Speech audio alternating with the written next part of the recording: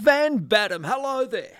Oh, Marcus Paul, my delight. How are you, darling? I'm not too bad. Look, right off the bat, congratulations to you and Ben on the wonderful success of the week on Wednesday. Half Oh a my God, thank you million so downloads. much. Half a million. I'm sorry, 500,000 downloads. What? It's kind of incredible. It was our lockdown project to start the podcast, Yeah. and it's sort of like if we were opening a sourdough bakery.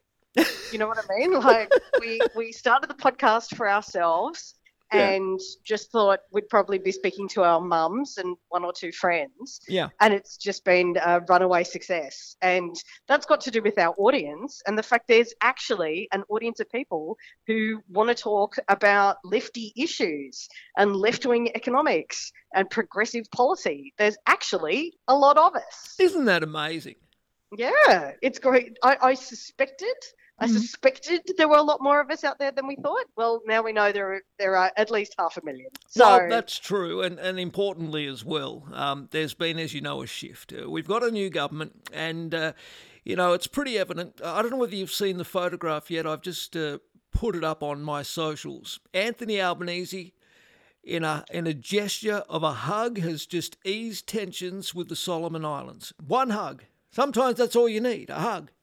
Oh, it's been incredible to watch, particularly the energy put into foreign affairs by the Albanese government, and to see, Penny Wong, who has always been an exemplary parliamentary performer, as anyone who saw her massacres of the former government MPs in the Senate, estimates brilliant. Would be well aware. Yeah. But to see her in her element, repairing our relationships with Pacific nations, being able to speak Bahasa when she was in Malaysia, the fact that she's taken, like a proactive engagement with China, who is, of course, our largest trading partner, whatever our criticisms of Chinese state authoritarianism may be, obviously a very delicate relationship and one that has impacts for Australians. To just see the seriousness with which the new government has engaged all of those relationships has been really actually impressive. And it's interesting speaking to people across the political spectrum who respect the work the new government is doing in that area.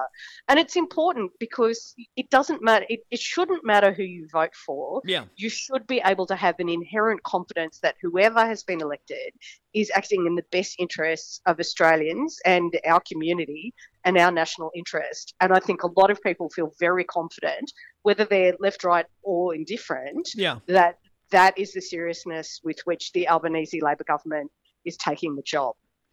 Yep, and look, there was another announcement today which I think was important for millions of Australians. Pensioners and other welfare recipients struggling to make ends meet. We know that inflation is up and the cost of living pressures are biting on everybody, but probably no more than people who are on welfare payments. But come September, we will see a significant increase, if you like, in these payments, which is wonderful. I mean, pensioners finally got a little bit of a reprieve a few months ago with a rate rise of $20 extra a fortnight. That was the highest in 9 years. But within another couple of months, in line with consumer price index and basically the growth in inflation, they should receive an extra $43.20 extra a fortnight. Now, that will go some way to helping.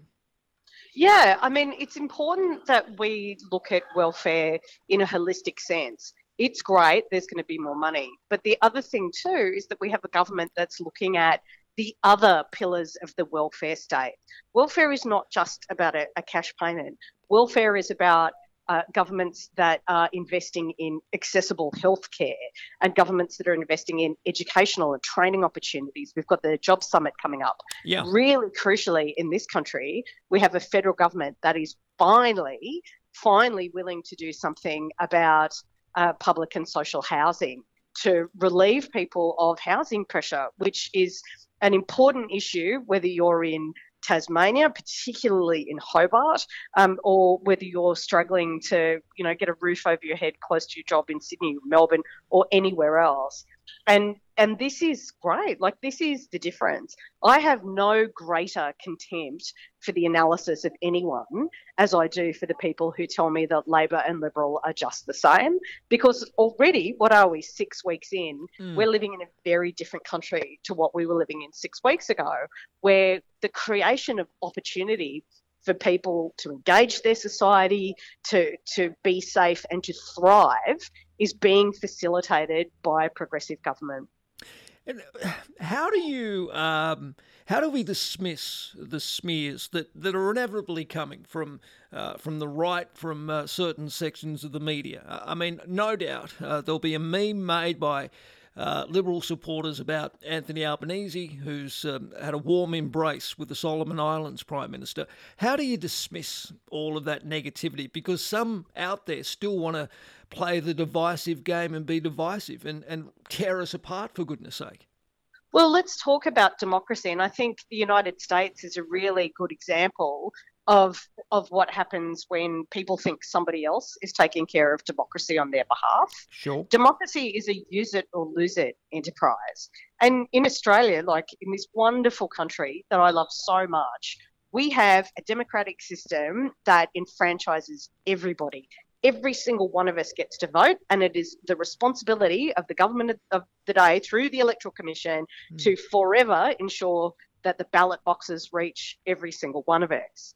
Now, with that, with that enfranchisement comes the responsibility as voters of continually engaging in the democratic process, whether that's just seeking out statement like primary sources on what the government are doing, engaging with media, watching Question Time as my mother does. My mother absolutely loves a bit of Question Time. Yeah. Talking to your friends and neighbours, seeking out different points of view, making sure you're always part of a conversation that enables you not to just take things as read, but to interrogate them.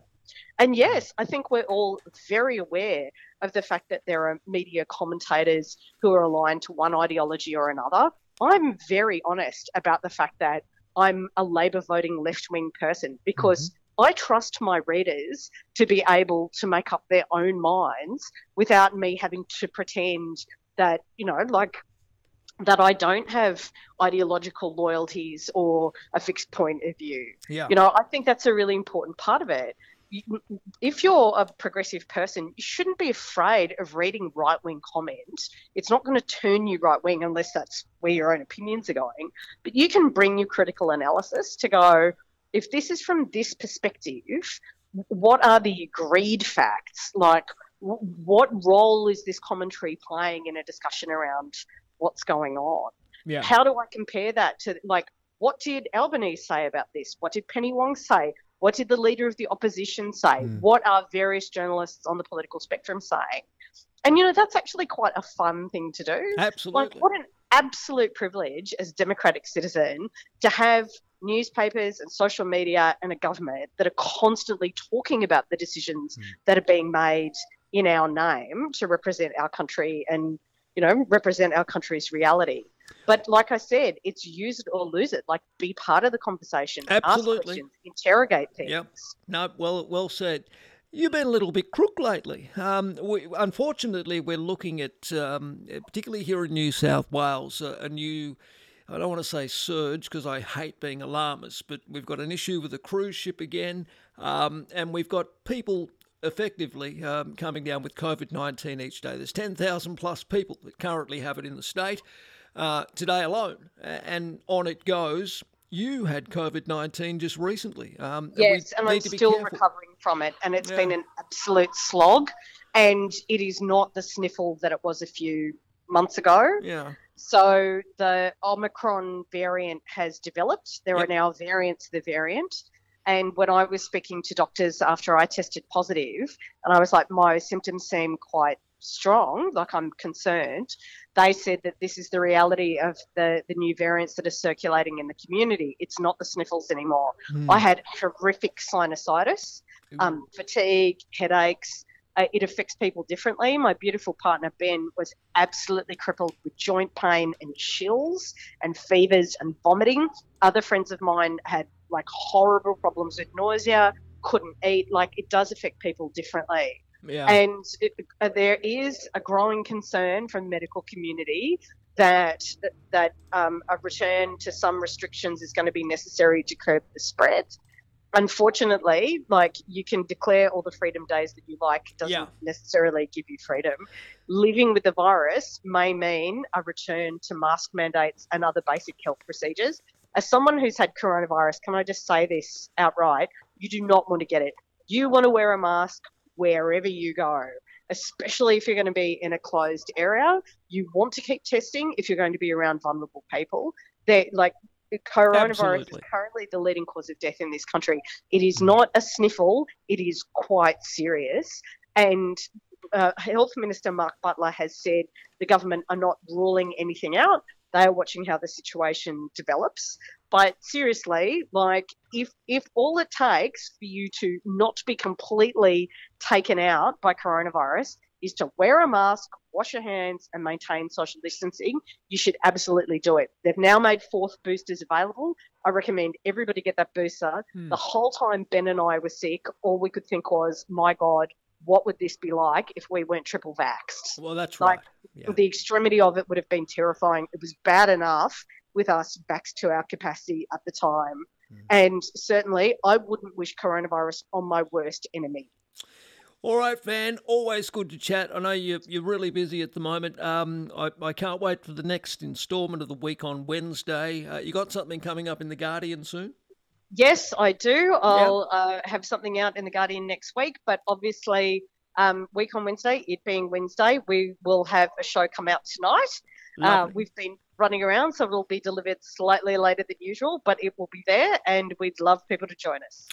Can't wait. All right, Van, thank you for your time as always. We will catch up very soon. All right. You take care, darling. Bye-bye.